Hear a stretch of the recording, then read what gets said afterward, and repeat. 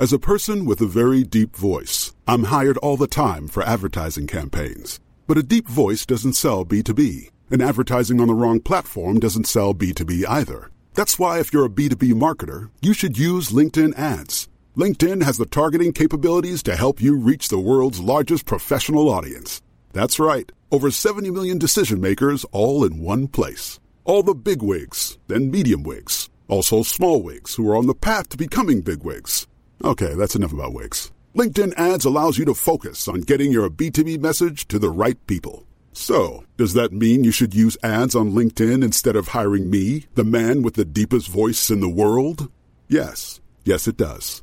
Get started today and see why LinkedIn is the place to be to be. We'll even give you a $100 credit on your next campaign. Go to linkedin.com/results to claim your credit. That's linkedin.com/results.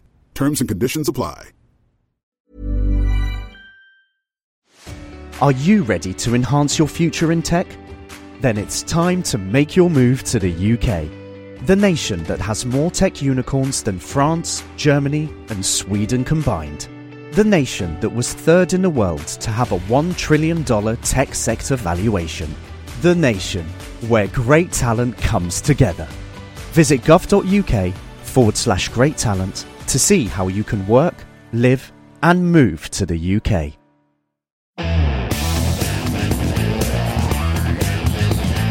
Welcome back to Seniors in Tech, a mini-series where we bust stereotypes by talking to seniors who either worked in the tech industry at the beginning of the digital era or are currently tech fluent in their everyday lives. I'm Dr. Nikki Ackermans, and this week we are talking to Michael Musial, who worked in the high-tech industry since the late 70s and has even had some of his tech get into space. Can you go ahead and just introduce yourself and give us your senior cred and your tech cred? Well, I don't know what counts as cred, but my name's Michael Musial. I worked my way up through the ranks. Although I've got a engineering background and education, I do not have a degree, so I want to put that disclaimer out there right now. I started out as an electronics tech in several companies and worked my way up into design over the years. And not having the degree has been a little bit of a limiting factor, but I have come to the conclusion if a company's not going to respect my experience, then the degree doesn't mean anything to me as far as whether they're going to accept me or not. Yeah, because the experience is kind of the important part in the end. Yep. So I've had a couple of flat-out turndowns over the years, but at the same time, I've interviewed with Apple a couple of times. The deciding factor for not going is the people I talked to wanted me to relocate, and I really like where I live. So I prefer to be living up here next to Lake Superior and a little different style of life up here. Yeah, it just sounds beautiful already from what I've heard from you. So you started out in the late 70s from what I grasp. And what Correct. Made you want to go into tech at the time? Well, it goes back before that. I had sent you a note that I actually was starting to build stuff in electronics in third grade. I wanted a metal detector and couldn't afford one on my paper route money, so I decided I was going to build one. And, sure, as one does. Yeah, well, a lot of geeks out there won't understand that. So eventually got into what I needed to build my first metal detector and got into ham radio. And in ham radio, there's a term called an Elmer, and that's a mentor. They kind of guide you through studying. Okay. And he was a senior engineer that I have a great deal of respect for. He has since passed. And he did his best when he found out I kind of liked this engineering thing and wanted to become an engineer. He did everything he could to dissuade me from being one. And when I still insisted on becoming an engineer, he said, well, okay, if you're going to do it, you're going to learn how to do it right. So good man. It started back in 8th grade of middle school there, and kind of never looked back. You made it all the way up to R&D manager for US Robotics.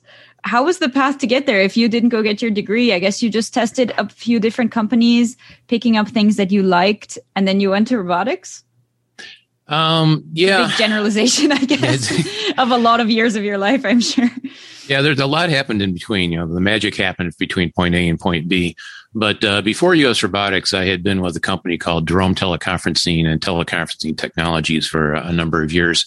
And Although my background is mostly analog and RF, I got involved in digital electronics and programming in the early 80s. So it gave me an understanding of both sides of the equation. So I not only understood the digital side of what needed to get done, but I understood had a good understanding of that black magic known as analog. Yeah, that helps.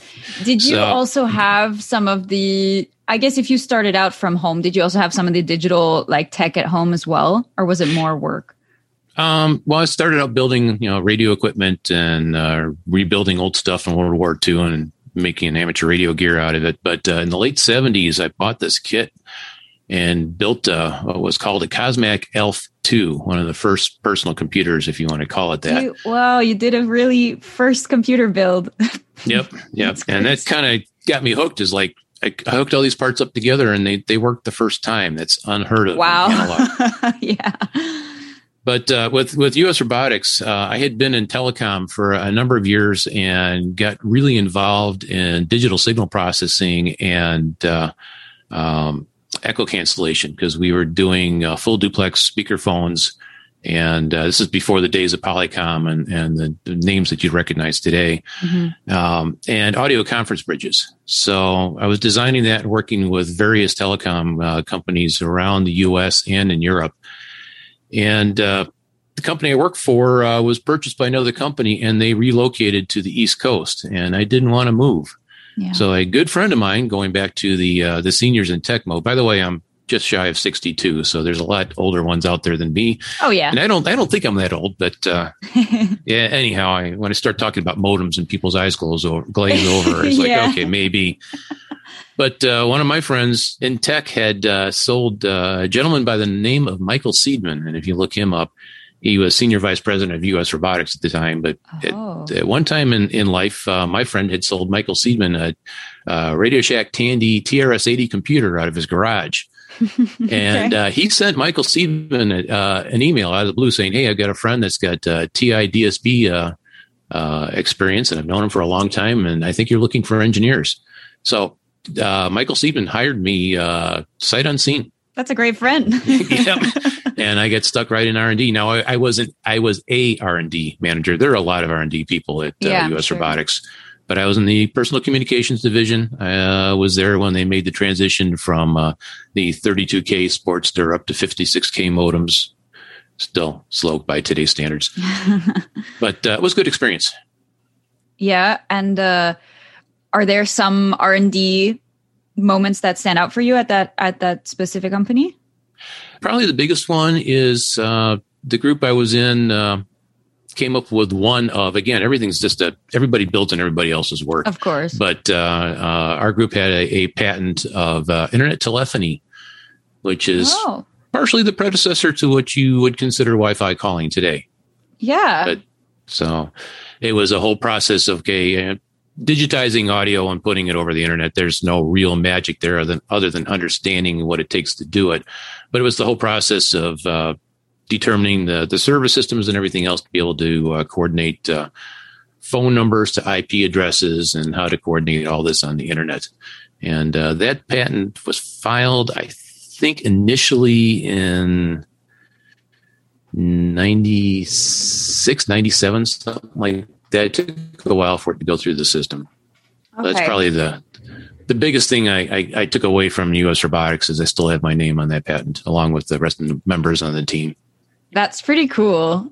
I guess, wow, that's kind of a cool thing to have that you could say that you did that. It's fun. It's fun. I've been real fortunate. And the one thing that was unique about US Robotics is when an engineer came up with an idea that was worthwhile, they actually gave you some pretty good bonuses for it. A lot of companies, you get a plaque with your name on it and maybe a check for $1 that you had a patent. And that's one area I've been real fortunate in. I've got 13 patents over my career. Most of them, I think, have expired as far as protected. Oh, right. At this point, but still. Wow, that's pretty impressive. I've got the list out there. Anything else that people would recognize? The simplest one I've got out there and probably made the most royalties of because it was a family-owned company. And when this patent came out, they rewarded everybody very well. Nice. It's called a signal mirror patent. And if you see turn signals in the outside rear view mirror, that's how I actually was able to afford to move to where I live now. Oh, cool. I'm going to have to think about that now every time I'm driving. I still think about it when I see it on the road. It's like, hey, cool. I know what that is. That's amazing. Okay. So patent making actually does reward sometimes, not all the time. Yeah. It's for most companies, it's an excuse to be able to sue each other. And I have been through many depositions as well. And that's the part that's not fun with patents. Yeah. I bet. So yeah, you wrote in your background that you had these audio teleconferencing devices, the automotive electronics. I guess that's part of the turning signal thing. Yep. Like some of it. Yep. And the other one in the automotive electronics was it's called a night vision patent, but it's actually all weather. It sees through snow, smoke, rain, and darkness. And that one, I don't know if it's ever been implemented by the company after I left it, but it wound up getting me into some rather interesting design situations because we wound up working with the Russian military with the invitation of the Kremlin. So I actually worked in Moscow over 2 periods of time at the invitation of the Kremlin, who sponsored my visa. What year was this? Let's see here. That would have been 2003 and 2006. Okay, it's better that it's more recent, I guess, because if not, things start to get a little bit tense. Was it kind of tense to go work for Russia? No. I mean, it was a different experience for me, but it was at the invitation of the Kremlin and with the approval of the State Department. I mean, there were a lot of I's to dot and T's to cross. And that wasn't actually my first experience with Russia. In the early 90s, I was involved with a company called American Innovation Computers. And if you looked it up today, other companies have taken on that name. But we were I think at the time, the only U.S. company authorized to sell high-tech computers to Russia. And they were used for the Russian space program. So you made stuff that's been into space? Made stuff that helped put things up in space. And yes, we actually did the physical testing for some gear that went up in Mir that was used for the inventory system up there. And one of the other companies I worked with out in California by the name of Vadim had a product called the Clio 1000 and the Clio 1050, and it was also marketed as the Sharp Mobilon tripod. And a Linux version of that device made it up on the ISS. And I've got a picture. What does that exactly do? It's think of it as a predecessor to an iPad, except this was back in the late 90s. It had a touch screen.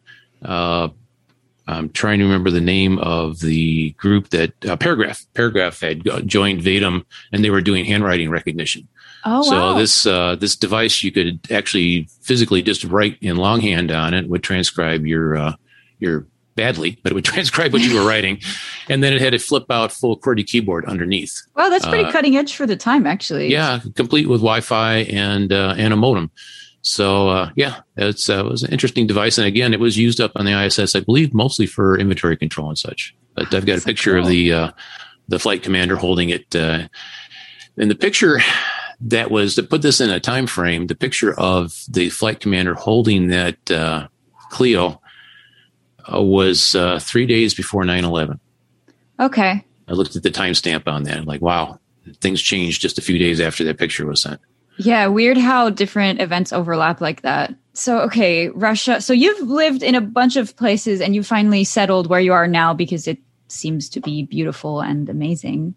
And you set up the internet connection for where you live, like the whole island where you live. Is that correct? This part of it now, it's known as the Keweenaw Peninsula, but there's one bridge on and off. So in my book, that's called an island. Island, yeah. and in old maps, you'll actually see it called Copper Island. It's about 50 miles from end to end. It's pretty good size. So it's an hour drive down to the bridge from here. And again, not me single-handedly, but a group of us. But when I was first coming up here for work purposes, I've been coming up here since 1974. But with the intent of when we bought the house and living up here, and at the time I was still with U.S. Robotics, we only had dial-up at 22K. And to say that was painful was an understatement. I can imagine. So I joined up with a group called PASTI, and we started making microwave links because at the time there wasn't even any fiber on the island at all. And we were doing hilltop to hilltop microwave links to bring internet up to the county. And initially, the first link to the county was only 10 megabit for the entire county. Not great. Yeah. Now, I mean, it's still by city standards, so, but we're offering 25 meg down, 5 meg up for people in log cabins in the woods now. So it's quite usable, actually. Man, you have really like fortunate neighbors who probably benefit from your need for high-speed internet. Yeah, there's a 300 meg dish about 50 feet to my left up on a tower right now in my office here. And that's why your connection is so great. That's my connection, and it also supplies the state park up here and many of the neighbors around me. I'm also the rural paramedic up here. It's a very small area, but when I'm not running down the road in the ambulance, I'm climbing up hills, working on microwave links that are either solar or wind powered, and I get to do that year round. So when I'm not climbing up in the summer, I'm snowshoeing up in the winter. It keeps me in good shape. Yeah, I can imagine. You're really like the all-around helper guy for your community, it actually seems like. Well, again, that's everybody here. Right. I could see how that would work. As I said in the background, this particular community is 90 people year-round. During the summer, it's a major summer vacation destination. But we still have a one-room schoolhouse. It's still in operation, has been since the 1800s. So there's a long, old history in this town. And everybody has to wear multiple hats to make it work. Hey, I'm Ryan Reynolds. At Mint Mobile, we like to do the opposite of what Big Wireless does. They charge you a lot, we charge you a little. So naturally, when they announced they'd be raising their prices due to inflation, we decided to deflate our prices due to not hating you. That's right. We're cutting the price of Mint Unlimited from $30 a month to just $15 a month. Give it a try at mintmobile.com/switch. $45 up front for 3 months plus taxes and fees. Promo rate for new customers for limited time. Unlimited more than 40 gigabytes per month. Slows full terms at mintmobile.com. Introducing Wondersuite from Bluehost.com. Website creation is hard, but now with Bluehost, you can answer a few simple questions about your business and get a unique WordPress website or store right away. From there, you can customize your design, colors, and content. And Bluehost automatically helps you get found in search engines like Google and Bing. From step-by-step guidance to suggested plugins, Bluehost makes WordPress wonderful for everyone. Go to bluehost.com/wondersuite. Hey everyone, I've been on the go recently. Phoenix, Kansas City, Chicago. If you're like me and have a home but aren't always at home, you have an Airbnb. Hosting your home or a spare room is a very practical side hustle. If you live in a big game town, you can Airbnb your place for fans to stay in. Your home might be worth more than you think. Find out how much at airbnb.com/host. Sounds like a cool place to live. So you're still, aside being a paramedic and maintaining the internet and all of that, you're also still developing software and hardware? Yes, I am. In between contracts right now, but they tend to, a big project tends to come up. I'll spend a year or two with it with a company. That's kind of the way startups go. And then I'll kind of settle back in. I'm reaching the point now where I'm semi-retired, but I'm never going to stop. It's hard. This room is an absolute mess right now, but considering I am 230 miles from the nearest interstate right now, I have full surface mount capability in the bench next to me. So I do hardware prototyping here, write the software to support it, and do a lot of testing locally here. And what kind of hardware, just in general? The last stuff I did was ARM-based with 9-axis orientation on it for a product called Zensor. And that was a device a little bigger than a $50 and a quarter-inch thick that you would mount on your mountain bike or your surfboard or kiteboard or whatever sport you're in. And even just, I used to put it in my hat when I was running, and it would record for 6 hours, and it had a very sensitive, very accurate GPS on it, complete with Bluetooth. And, when you got back, it would download to your computer and it would give you a full 3D, recording of what you just did. So it would show you the trails you were on, how high you jumped on jumps, what kind of G-forces you had on them. That sounds awesome. And it was actually used in another space application, but I think there's it wasn't designed for it, but it was a high G device. And I think there's an NDA there that prevents me from saying who used it. But it's kind of cool to see that it's still. That is cool. That's really cool. And I wonder, so you're still obviously doing all of this very, very high tech. Like this is like high tech. What, well, okay, for me. There's always somebody more high tech. How does it feel to be so considered a senior in tech? And some people might go ahead and assume you don't even know how to work an iPhone. And so what is that like? Well, most of the people up here, other than some guys call me and some families actually say, hey, the cable guy's here. So a lot of the residents of town know my background, but in general, a lot of people have no idea what I did before I came here. Although there was one other paramedic when I first started with the service up here, and I've been with the service going on 14 years, who actually took the time to go on the internet and just did a Google search on me. And he showed up at the station house one night and he said, what the heck are you doing here? Yeah. And I said, it's all quality of life. Yeah. I've had numerous opportunities to relocate out to the West Coast. My wife is a horse trainer, by the way. Cool. And we had an Arabian horse farm in eastern side of Wisconsin before we moved up here. And one of the startups I was working with out on the West Coast at one point flew my wife out and my 1-year-old oldest son. And they actually offered to buy our horse farm and replace it with a horse farm in San Jose. Wow, they were very, very interested. They were interested, but my wife came out for a couple of months and said, "Hey, this is cool, but I don't want to live here. So you do what you want." And I was like, "Well, that kind of decides it for me because that makes things kind of complicated. Where she was at." So that situation's come up a couple of times. I've been involved in several startups in the West Coast. One I can say, because it shows up on Google, is when Dells Lake Microsystems moved out to the West Coast to San Jose, when they relocated from Ottawa, Canada. I was the very first employee there, and I was the chief tech officer for about a year and a half. And it got to the point where they wanted to take things to the next level and say, okay, it's time for you to move out here. And I was like, no, I'm sorry, I just can't do this. Yeah. So it's why we parted ways. I love visiting California. I love doing design work out there. But as long as I can live here, I don't mind going out for doing design reviews. But that's kind of where it seems like you've made it work anyways. So. Yep. So it's not too big of a deal that people will think that you actually don't realize that you do tech. Do you still, in your everyday life, use a lot of tech that's not work-oriented, but maybe like, I don't know, the newest iPhone or whatever, Android? Well, they do pretty much stick with iPhone. Okay. Just a personal preference. There's no political agenda there one way or the other. I have done Android development in the past as well, but our entire family is iPhone, especially when the kids were in school. Cell phone coverage is almost non-existent up here, right. But you can find Wi-Fi from place to place. So the way to stay in touch with our kids, iMessage works in Wi-Fi really well. But a lot of, before Wi-Fi calling came out, SMS wasn't working unless you had a cell phone connection. That's kind of changed a bit. But most of the tech stays right here in the office. I've been self-employed contractor at least half of my career. It keeps winding up where I'll be doing contracting for a company and they eventually bring me on for a few years. And I think the longest stint I've done is 10 years at one place as an employee. But I prefer to be self-employed.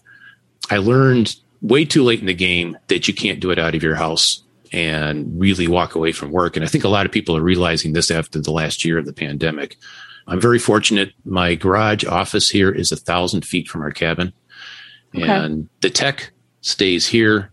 The cabin, yes, I've got Wi-Fi there and we stream Netflix and we don't have cable or satellite or anything. It's all streamed over the internet back at the cabin. But it's a 1-bedroom cabin. It's 750 square feet. It's where we raised our boys.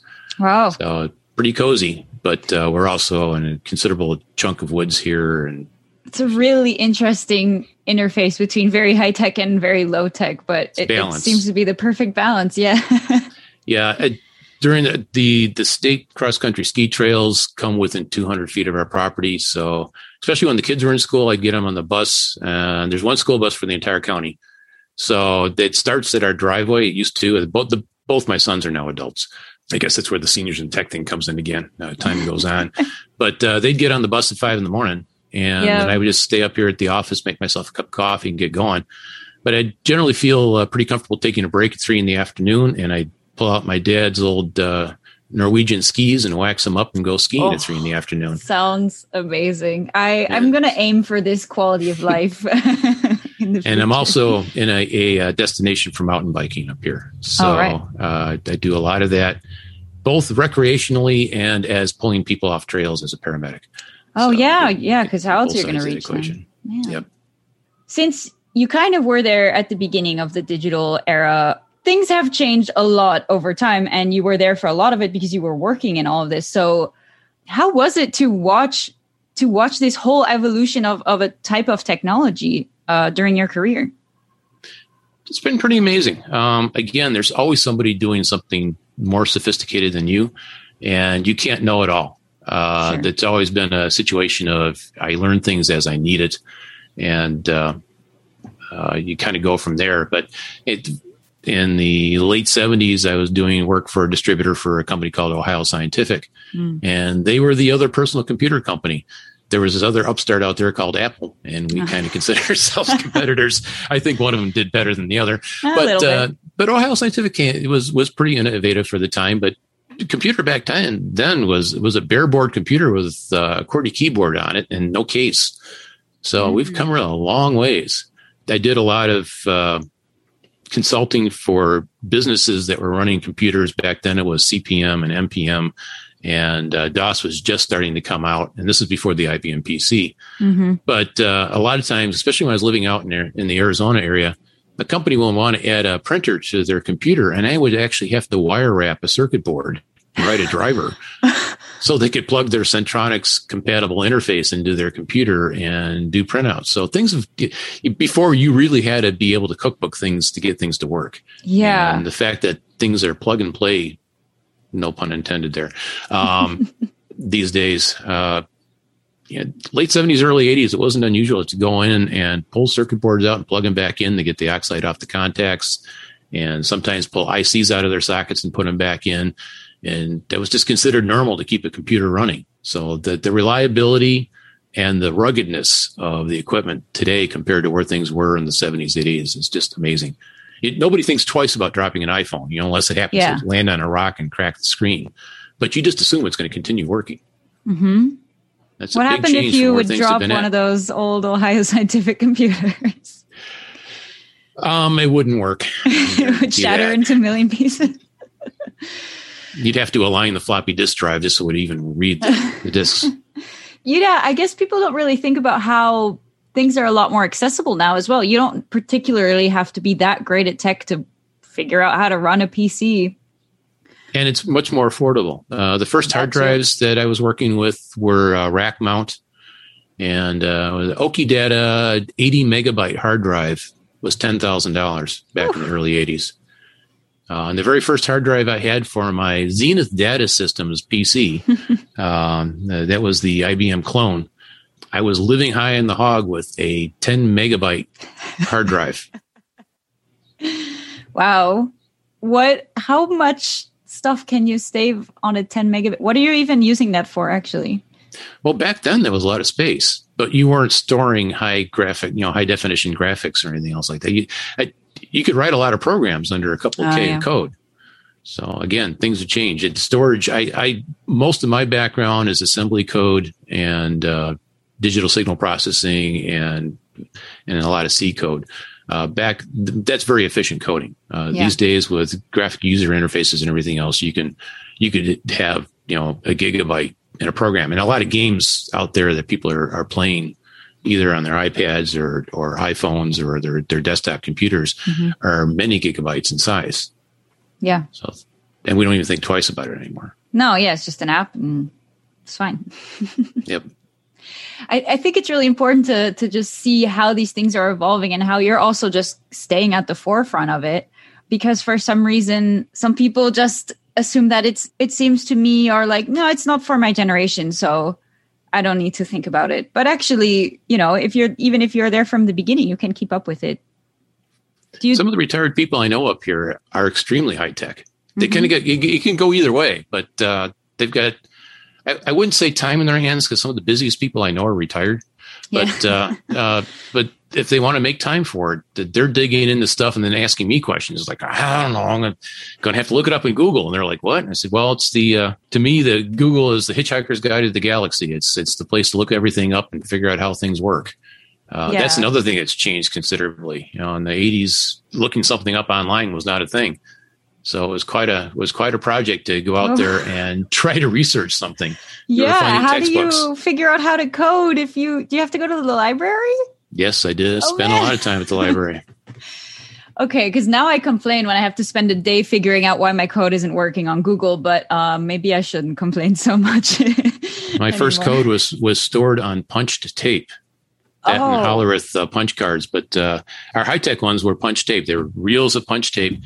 And we would write the code, punch it out, and it would be loaded into the processing system because the memory was it had to be powered up. You lost power, you lost the program. So then you had to reload it. Oh, okay. Yeah. And then we had these electric drills on our belts that would respin the tape back up in the reel after we loaded the computer. It's such a different system, from what we have today. It's so weird to think about this like physical memory as these punch cards. Firmware was very expensive back in the beginning, and it was not easy to reprogram. The original PROMs were just that. They were fusible links. So once you burn the firmware in, that was it. And forever. If you wanted to change the firmware, you had to go in there and pull the IC out and put a new one in. Oh, okay. And then they came up with the UV erasable ones. And you'd pull the chip out, put it under UV light for 15, 20 minutes and reprogram it. But even then, it was a big deal to do a BIOS update or do a firmware update. It's not automatic download and restart like we have now. Oh, it's interesting to see how much more work everything was back then, basically. Although I guess now it's just a different kind of work. It's definitely a different kind of work. When I was still active in the corporate level, I was one of the few guys that still had I always insisted in having a full workbench behind me. Most design these days is done by CAD. You model everything on the computer. But for me, I do the modeling, I do everything else, but there's still no substitute for actually building it on the bench and trying it out for my own personal preference. Yeah, I was going to ask if you had a preference for how it was done before, how it's done now, but I guess that answers that. And it's good for prototyping, but the scale of things today, you can simulate it on a bench to a certain extent when you build something, but everything is so small, you can't simulate that on a bench. Yeah, but you could start out, I guess, on the bench and then get your precision higher in CAD or whatever. What is your favorite piece of tech that you've either worked on or own or just seen? Boy, that's tough. My favorite product I ever worked on was the Zensor. That's still something that's in progress, but being able to take something that I was writing Bluetooth stacks and GPS software and then going out. And part of my job was to go out and mount it to a mountain bike and go out there with the blessing of the company and just beat on it. It was a blast. We actually did the company that I did that design for, and it was another one of those situations where I contracted with them for years and they brought me on as a salary engineer after a while. But they got started out doing this. They were doing Red Camera and HD videos for Red Bull to qualify events competitions that they were having. Gotcha. And Red Bull wanted more data, more precise data. And this company got into doing sensors so they could actually digitally record what was going on in each competition, see how high that surfboard jumped in the air or that kiteboard. And I got to get involved with that shortly after they got into that technology. And I finished up the software, finished up the hardware design, actually got it in production with the company, actually got to go out with Red Bull to test this stuff. And they loved it because I was not only there to test the hardware, but they had a paramedic on scene. Oh, yeah, exactly. They asked me to bring my medic gear with me when I was on these test sites. So I've gotten to, there's one in particular where they brought in world-class kiteboarders from around the world in November on Lake Superior. Oof. And some of these guys have never seen snow before. So they're out there kiteboarding in the snow in 30 some odd degree Lake Superior waters. Yeah, it was a fun time. It was a fun time. It's crazy where these origins for this tech comes from. In this case, just we want to see how high this guy's jumping. Exactly.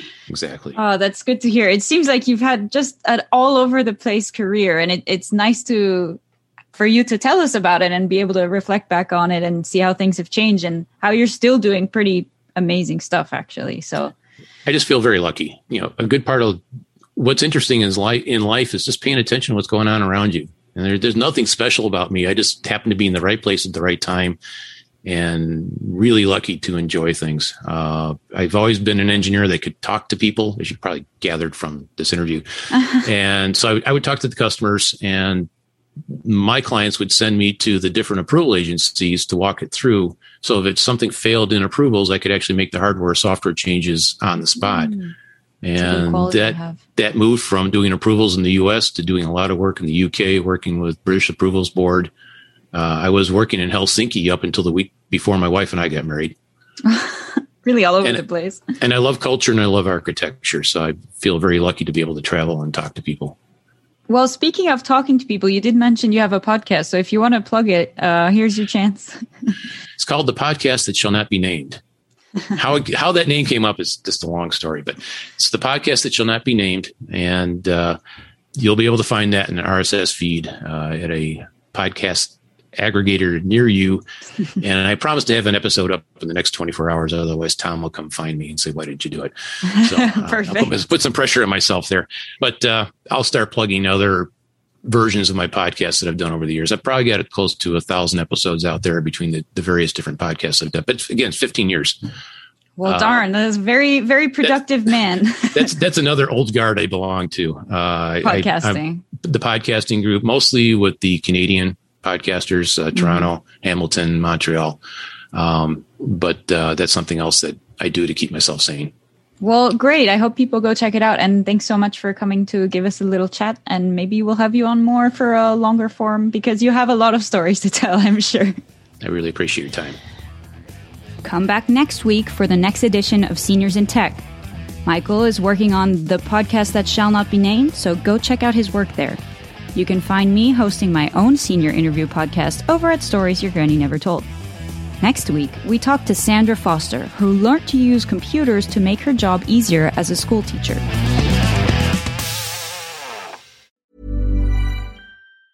Tired of ads barging into your favorite news podcasts? Good news. Ad-free listening is available on Amazon Music for all the music plus top podcasts included with your Prime membership. Stay up to date on everything newsworthy by downloading the Amazon Music app for free or go to amazon.com/news ad free. That's amazon.com/news ad free to catch up on the latest episodes without the ads.